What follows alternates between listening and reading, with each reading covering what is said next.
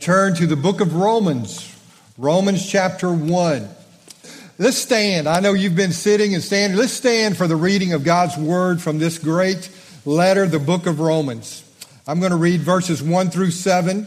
Please, as I read, just follow along. Paul, a bondservant of Christ Jesus, called as an apostle, set apart for the gospel of God, which he promised beforehand through his prophets in the Holy Scriptures, concerning his Son, who was born of a descendant of David according to the flesh, who was declared the Son of God with power by the resurrection from the dead, according to the Spirit of holiness, Jesus Christ our Lord, through whom we have received grace and apostleship to bring about the obedience of faith among all the Gentiles, all the nations, for his name's sake, among whom you also are the called of Jesus Christ. To all who are beloved of God in Rome, called as saints, grace to you and peace from God our Father and the Lord Jesus Christ. Father, we pray your blessings upon the hearing and proclaiming of your word this morning.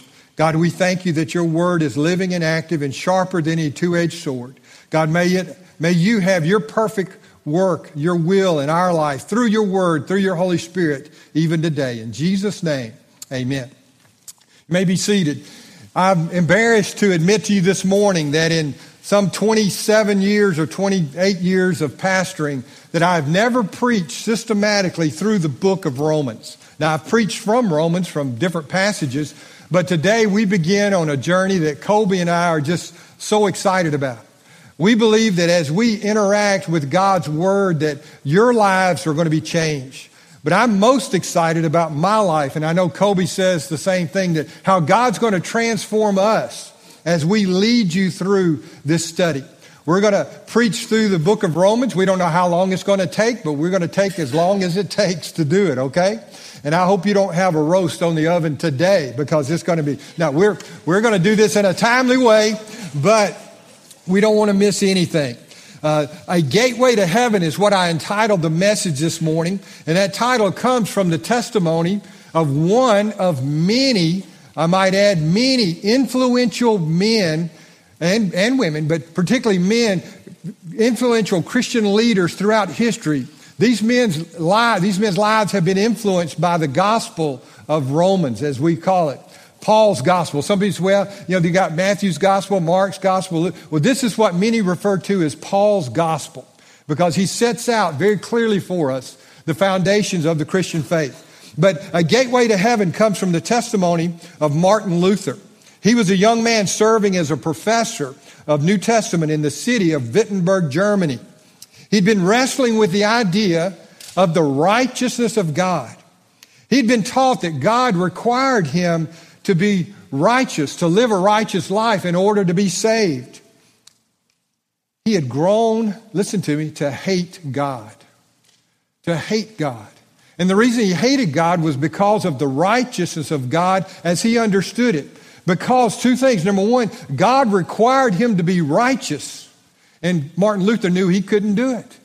Then he hated God, secondly, because God left him in this state of quandary. How can I be righteous? How could anyone possibly achieve a righteousness that would be pleasing to God? Martin Luther writes in his testimony, I greatly long to understand Paul's epistle to the Romans, and nothing stood in the way but that one expression, the righteousness of God. Because I took it to mean that righteousness whereby God is righteous and deals righteously in punishing the unrighteous. Night and day I pondered until I grasped the truth that the righteousness of God is that righteousness whereby through grace and sheer mercy he justifies us by faith. The whole of Scripture took on a new meaning and became to me inexpressibly sweet in greater love. This passage of Paul became to me, as he says, a gateway to heaven. A gateway to heaven. What a powerful promise for us as we begin our study, that heaven would be opened up to us. And as we study the book of Romans, or I'm going to call it the gospel of Paul, Paul's gospel, the book of Romans, may God's presence, may God's Spirit move in each of us where we will come to an assurance of our relationship with God where there's no doubt. May we see and have a greater understanding of who God is and what He expects of us.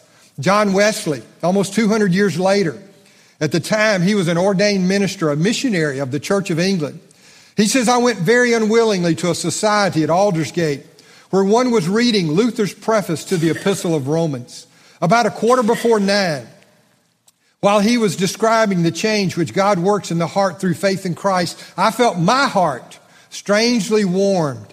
I felt I did trust in Christ alone for my salvation.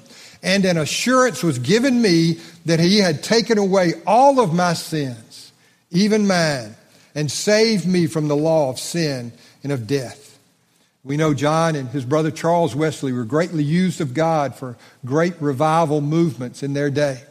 John Calvin says this, when anyone gains a knowledge of this epistle, he has an entrance open to him to all the most hidden treasures of Scripture. Again, John MacArthur, most, if not all, of the great revivals and reformations in the history of the church have been directly related to the book of Romans. So I hope this gets you excited. It does me. As we begin to anticipate what God would do in your life and my life, and what God would do corporately in the life of this church as we study this great book. I want to begin this morning with a little bit of background about the letter, and it's important for us to understand. Not to bog down too much in this, but Paul is writing to the church at Rome, and unlike his other letters, Paul did not plant the church at Rome. The church at Corinth, the church at Ephesus, Thessalonica, Paul started the church there. But the church at Rome began something from the dispersion, but there were Christians who were there, a strong church. Paul had heard about the church. He had even met some of the Christians from Rome.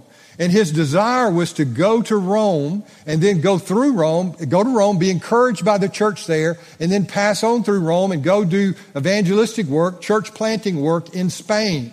Paul had made a commitment. He says, I will not build upon another man's foundation. So what does that mean? He says, I'm a church planter at heart. If there's already a church there, God bless you. But Rome was such an important church in Paul's mind that he wanted to write to them. And as he is writing to them, like when he wrote to the Corinthians or Thessalonians or those other folks, Thessalonians, he dealt with specific issues that he knew about in the church. Now, Paul does deal with specific issues and some very important issues in the church. But justification by faith, the role of Jews and Gentiles in the church, how to live and walk in the Spirit, how to deal with sin. Romans chapter 6 is going to be a great study there. So he deals with some very important fundamental issues, but it's unlike any other letter that Paul has written. So Paul is writing somewhere around 54 to 59 AD. He's in Corinth. He's living in a guy's house named Gaius. We see that in Romans chapter 16. So he's writing a letter to a church that he's never associated with. He didn't start. And that's important as we look at the detailed information of the book of Romans. But in this book, Martin Luther says, this epistle is really the chief part of the New Testament and the very purest gospel, and is worthy not only that every Christian should know it word for word by heart, but occupy himself with it every day as the daily bread of the soul. It can never be read or pondered too much, and the more it is dealt with, the more precious it becomes, and the better it tastes. I love that. The more it is dealt with, the more precious it becomes, and the better it tastes. So we're going to be dealing with the book of Romans. And if you're kind of in and out, I encourage you to be more in than out, because this is going to be a great study, okay? As we pour into this book.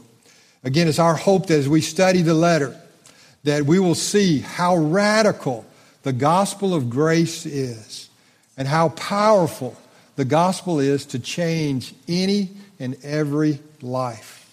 As we begin this morning, we're going to look at Paul's greeting in this letter. It's interesting. When I was at the University of Alabama, I went by the Ferguson Center about 4 times a day.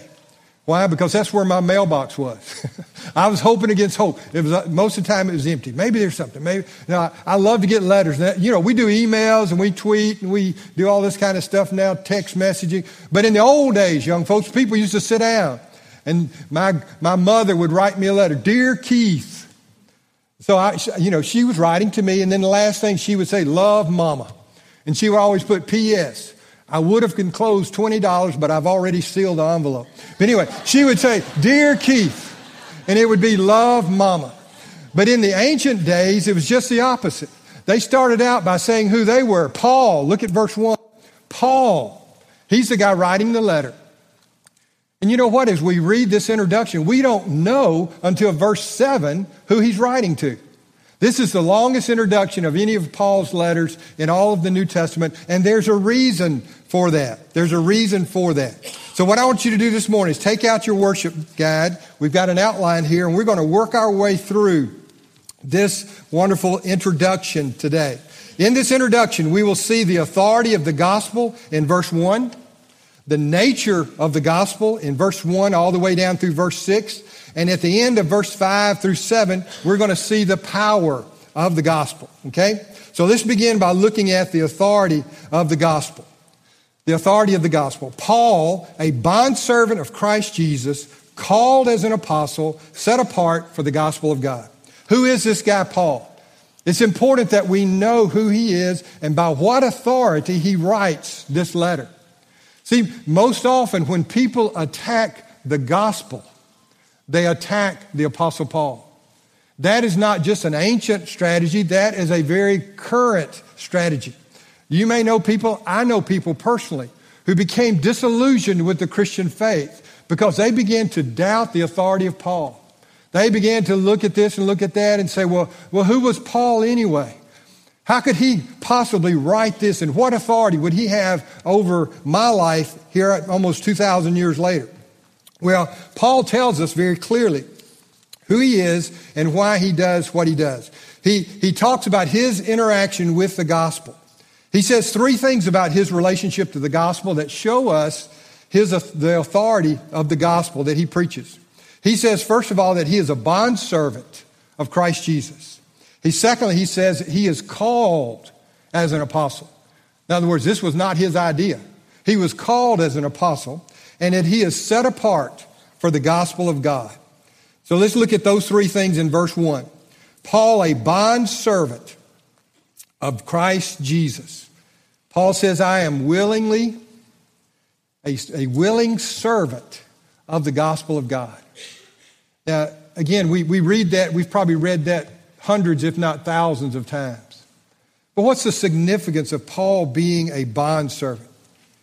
He tells us that I have willingly submitted my life, taken the role of a bondservant.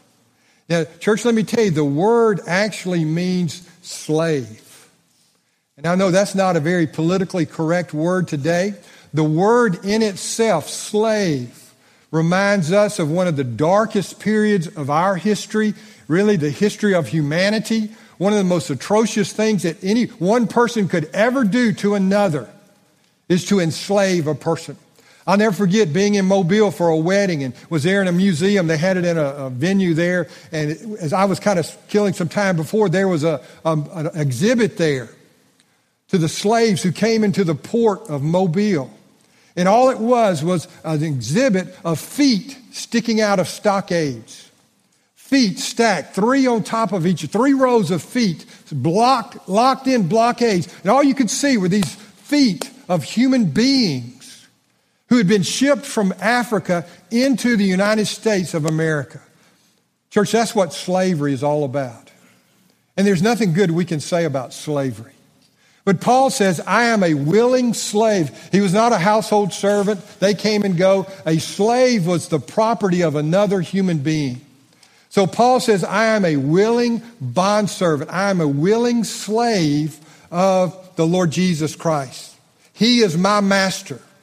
And when he says this, I want us to see there's a sense of great presumption as well as genuine humility by giving himself that title. In humility, Paul is saying that I've been bought with a price. Does that sound familiar? Who else has been bought with a price?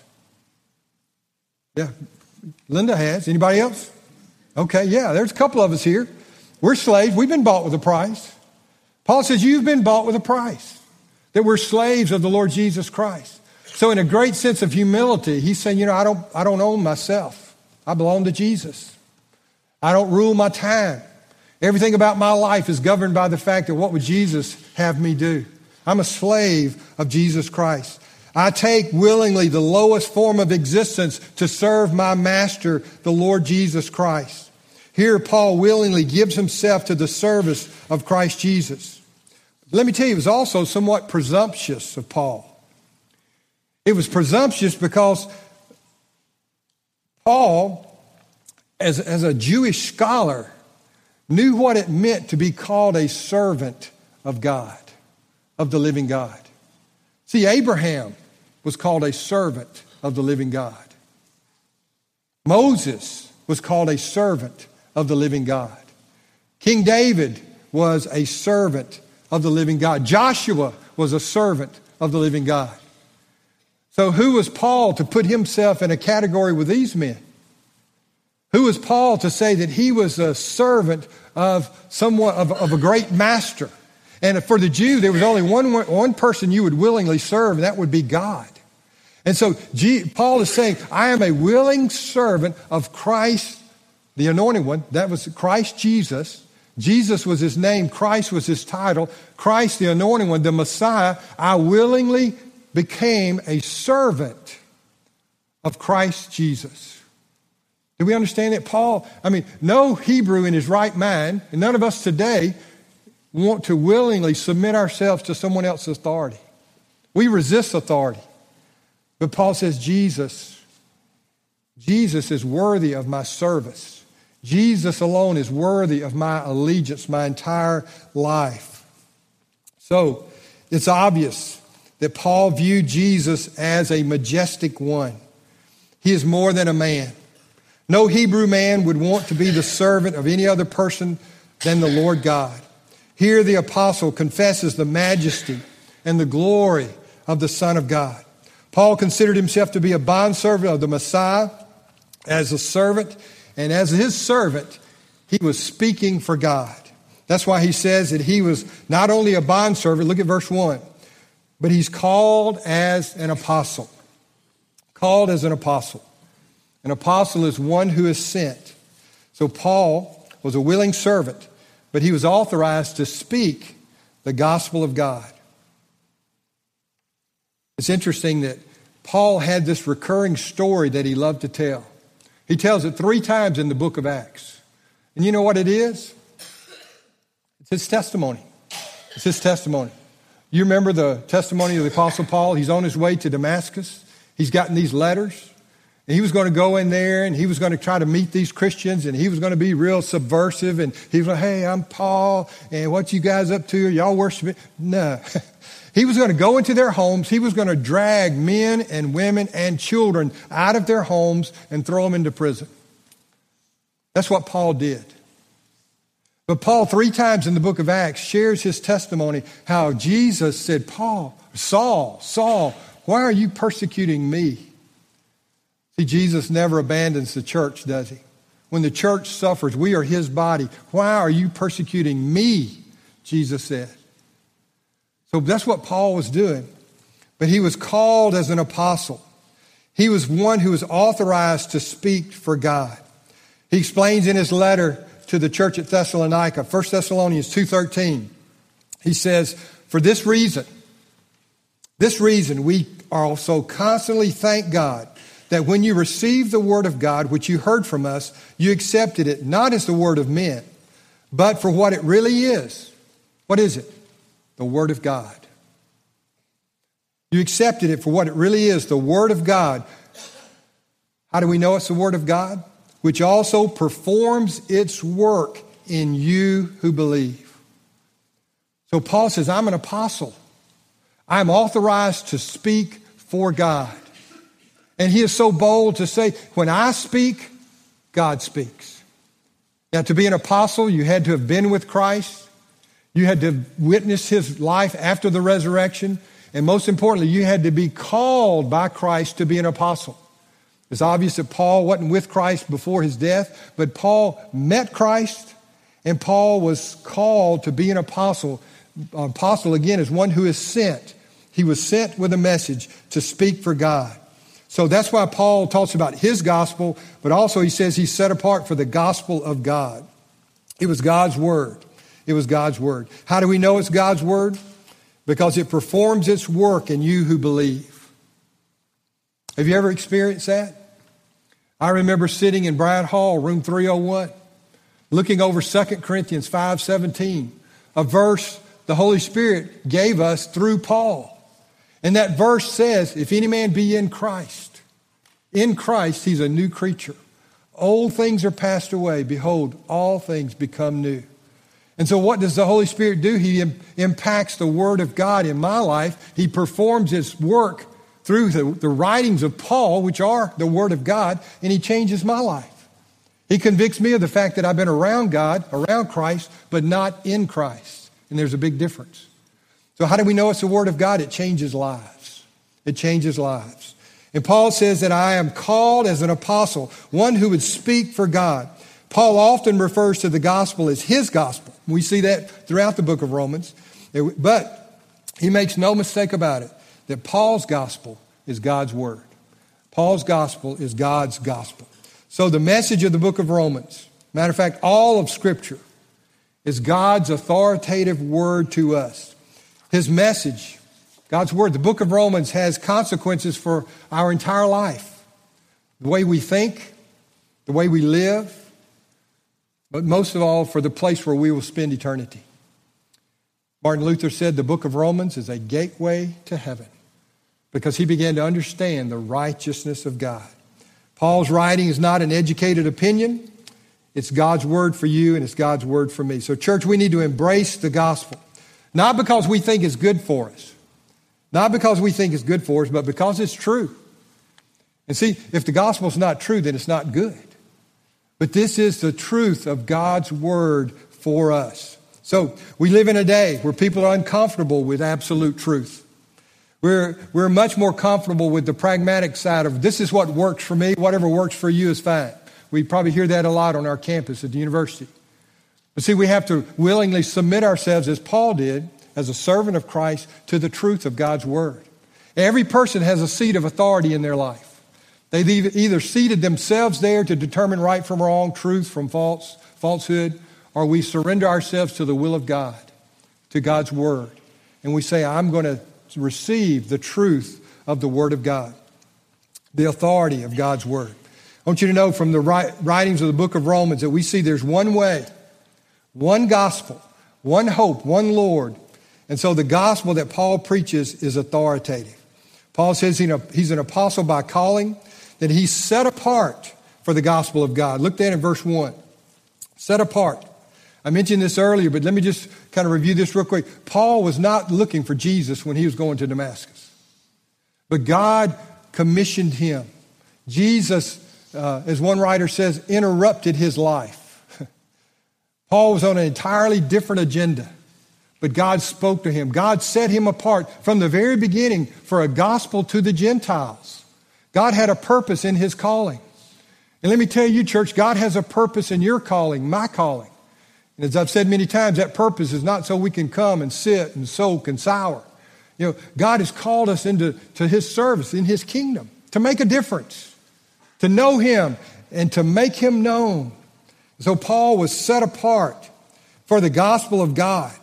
Not his gospel, but the good news, the gospel that God has given him. He was commissioned by God to speak for God. In Jeremiah 23:21, I found an interesting verse because I think this is important today. Who do we need to listen to? In Jeremiah 23:21, where God says, I did not send these prophets, but they ran. I did not speak to them, but they prophesied. See, in every generation, there will be false prophets. And Jeremiah, in his day, there were folks who went out in the name of God. There were those who spoke in the name of God. But God said, you know what? They don't have anything to do with me. They don't have anything to do with me. You can turn on your television when you get home or this morning or tonight and probably hear a lot of folks that have really, God could say, I don't have anything to do with them. Why? They're not preaching God's word. They're not preaching the truth of the gospel. And so Paul's authority comes from the fact that he was a bond slave. He was doing what Christ had committed him to do. He was an apostle sent by God, and he was set apart by God to preach God's gospel, the gospel of God, the gospel of God. So there's no doubt in the authority of Paul's message because of his calling, and his message is the gospel of God. So Paul tells us who he is. Verse 2, he begins to tell us the nature of the gospel.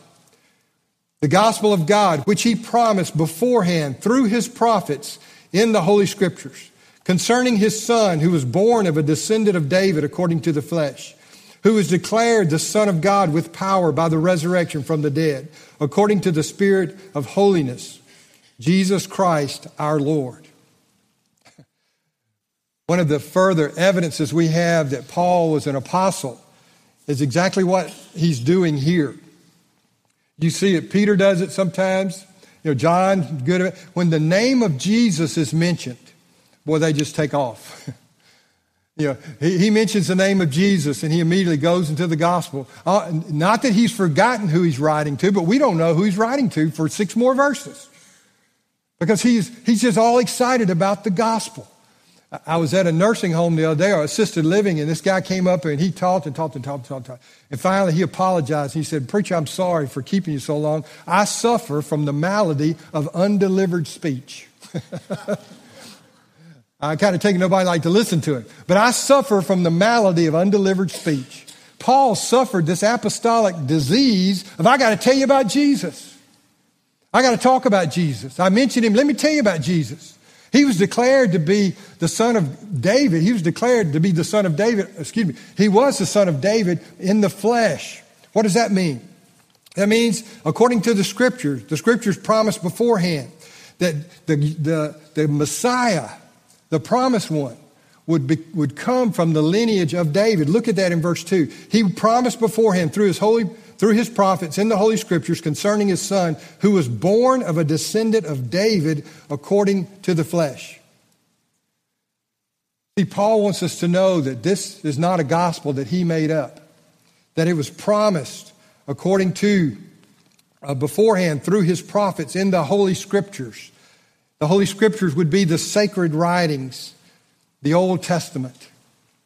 Now let me tell you, church, we've got to be careful as we study the Scripture. Don't miss the gospel in the Old Testament.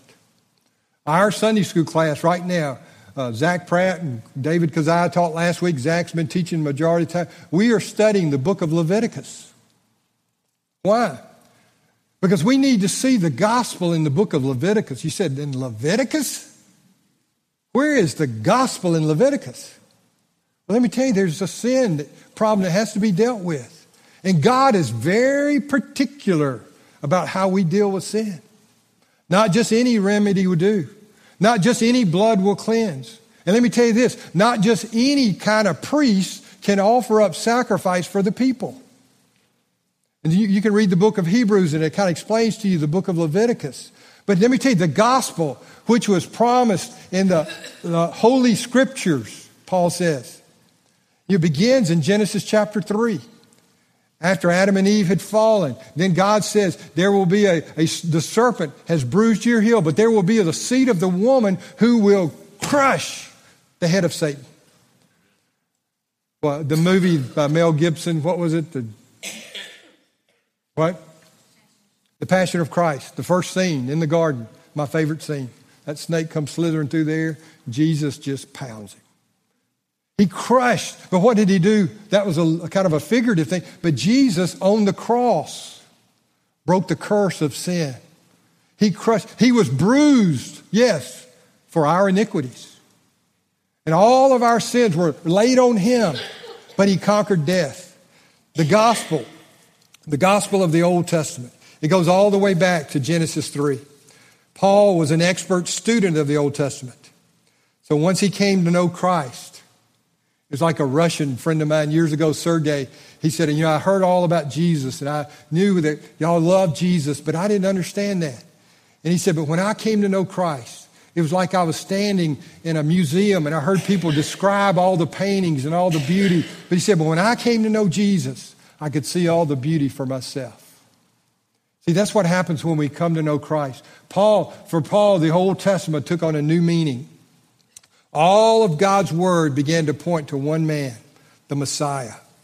See, he was the one who broke the curse in Genesis. He is the true deliverer of Exodus. He is the fulfillment of the law and the true the priest in Leviticus. He sits on the eternal throne of Psalm. He is the wisdom of Proverbs. He is the suffering servant of Isaiah. And I can't begin to do it like those guys do it on the videos, okay?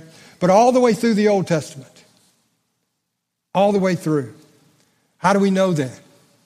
You know, one of the greatest conversations of the Bible, and there are a lot of great things in the Bible that pique my interest. You know, I'd love to do that. I love that. But the thing that I would most like to have been, the place I would most like to have been, would have been after the resurrection. Jesus is on the road to Emmaus, and he comes across two guys who are walking along there. And Jesus kind of, what's going on? And so they began to, where you been? Hiding under a rock? Don't you know that Jesus was crucified? But they didn't understand. They didn't know who he was until Luke 24:27. In this conversation, then beginning with Moses and with all the prophets, he explained to them the things concerning himself in ALL, the scriptures. Now, he's not talking about Matthew, Mark, Luke, and John. That'd been pretty easy. I could have done that. But Jesus went back to Genesis, and beginning with Moses and with all the prophets. Wouldn't you have loved to have heard that? Man, I'd have been writing down notes or tweeting and all that. What is this? What is this? What is it? Writing this, taking notes here. This is what it's all about. This is it. The gospel of the Old Testament. Church, we need to be good students of the Old Testament. That's where Paul begins. He says, concerning his son, he promised beforehand through the prophets in the holy scriptures, the holy writ. You know, again, Paul points to the authority of God's word. Those my age and older know that for years Billy Graham would go, what? What did Billy Graham say? The Bible says. The Bible says. The Bible says. The Bible says. And on the authority of the Bible, he called men and women, boys and girls all over the world to repent of their sins and place their faith in Jesus Christ. As I said earlier, there's a lot of doubt about authority. Ravi Zacharias says that reason has replaced revelation. God has revealed himself to us through the Holy Scriptures, through his Son. But today we want to go back to reason. Church, we've got to trust and believe in God's Word. God's Word. Tim Keller says all the Scriptures point forward to the gospel, to this gospel. They are the scaffold on which Paul stands as God's herald. Every page that God wrote before outlines what he has now declared in full color. I love that, in full color. So, the gospel was foretold in Scripture. The gospel is Christ-centered. Notice that in verse 3. This gospel, which was promised beforehand concerning his Son, who was born of a descendant of David, concerning his Son, according to the Spirit of holiness, verse 4, Jesus Christ our Lord. The gospel begins with God. It is first and foremost about God himself and his redemptive plan that is revealed in his Son, in the person and work of his Son. People often think of the gospel as some type of presentation we memorize and we go on campus and we present it, or we go through our neighborhood and present the gospel. No, that's simply the response to the gospel. The gospel is the truth that though we were under the righteous condemnation of God because of our sin and rebellion, God in his mercy and grace sent his Son, the Messiah, the promised one, on our behalf so that we might become righteous in him. That's where the gospel starts. With God. It starts with him, not our response, but with God himself and his initiative on our behalf. So Paul begins by saying the gospel of God concerning his Son. The gospel is Christ-centered. It's about what God has done for us in Christ. God's Son. Again, he was God's Son, but he was declared to be the Son of God. Notice that in verse 4. with power by the resurrection from the dead. Now, many prophets had come and gone, but there was only one who died and was resurrected from the dead. I love this verse in Acts. This is my favorite Easter verse, Acts 17:31. You know, at Easter we like to put on the bonnets and nice clothes and everything. But Acts 17:31, Paul says that God has fixed a day in which he will judge the world in righteousness through a man whom he has appointed, having furnished proof to all men by raising him from the dead. Is there any doubt about the gospel? Is there any doubt about who Jesus is or claimed to be? No, it's all removed. This is God's gospel. How? Because he raised him from the dead. What's Easter all about? The fact that we're all accountable to God. Yes, the resurrection gives us new life, but also there's a judgment that's going to come. We're going to all stand before Christ. And so the message of the gospel is the only hope to the world. He's been raised from the dead. Therefore, Paul says, he is our God. He is our master. He is Christ Jesus, our Lord. The gospel is about a person, not a concept. It's all about him. It's not about us. Paul tells us the gospel is rooted in the Old Testament. The gospel is about God, and especially about his redemptive plan for us. But the gospel also is for all nations. Look at verse 5. Through whom we have received grace and apostleship to bring about the obedience of faith among all the Gentiles, all the nations, for his name's sake. From the very beginning, before Paul even identifies who he's writing this letter to, in his introduction, he said, you know, this is a message. This is a universal message. A message for all the nations. For all the nations. Now, in that church at Rome, it was primarily Gentiles, but there were a lot of Jews there. You know, and they have the mentality a lot of churches have today, us four and no more. You know, but the gospel is a message that's presented to all the nations. All the nations. So his message is not only to good news to the Jews who believe, but also, as he says in verse 16, to the Greek. For I'm not ashamed of the gospel. For it's the power of God for salvation to everyone who believes, to the Jew first and also to the Greek. The gospel is for all the nations. There's one hope for all the nations. Let's look quickly at the power of the gospel. Paul says here, verse 6, among whom you also are the called of Jesus Christ. Let me tell you this morning, in some way, somehow, God has called you. If you're a Christian today, God was working behind the scenes. God was dealing in your life. And you may be here today and you're not a Christian. But God is working to bring you into a right relationship with himself. That's why Paul can say very clearly, among you also are the called of Jesus Christ. 1 Peter chapter 2, verse 9. We saw this with our One Another series. But you are a chosen race. You are a chosen race, a royal priesthood, a holy nation, a people for God's own possession. For you once were not a people, but now you're the people of God. The people of God. You had not received mercy, but now you have received mercy. We once were not a people, but now we are, again, the people of God. Every Christian is called out of the world, out of bondage, out of death, and out of sin, and into Christ and into his body. All of us are truly, if we're part of the church, the word ecclesia, church means called out ones. That's who we are. So you've been called if you're a believer. Are you special? Yeah, God called you. Are you special? Yes. God is calling you into a right relationship with himself. Secondly, we have community. Look at verse 7. To all. I love the way Paul uses that word. All. To all who are beloved of God. Our community is based on our calling. All of us. The gospel is all inclusive. Paul is writing to Jews and Gentiles, slave and free. To those to the barbarian, as he says, the Scythian. The gospel transcends all walks of life and calls us into community with one another. The gospel redefines who we are. We're believers in Christ. We're children of God. It changes the way we look at one another, but most importantly, it changes the way we look at ourselves. Because, see, we are cared for. Look at there, verse 7.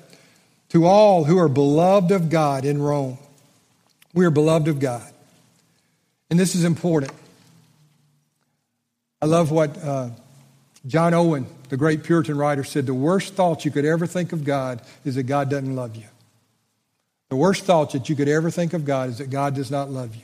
He has shown us, He has demonstrated His love for us. While we were still sinners, Christ died for us. But this was so important to the church at Rome because just within a few years, an emperor named Nero would come. And he would boil Christians in oil. He would hang Christians in his garden in oil and use them as human torches for his garden. He would wrap Christians in lion skins and throw them in animal skins and throw them to the lions.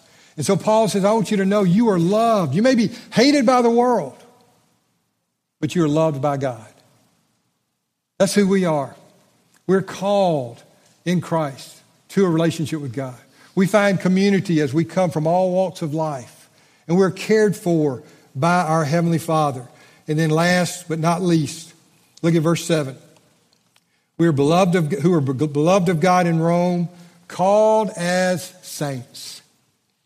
Grace to you and peace from God our Father and the Lord Jesus Christ.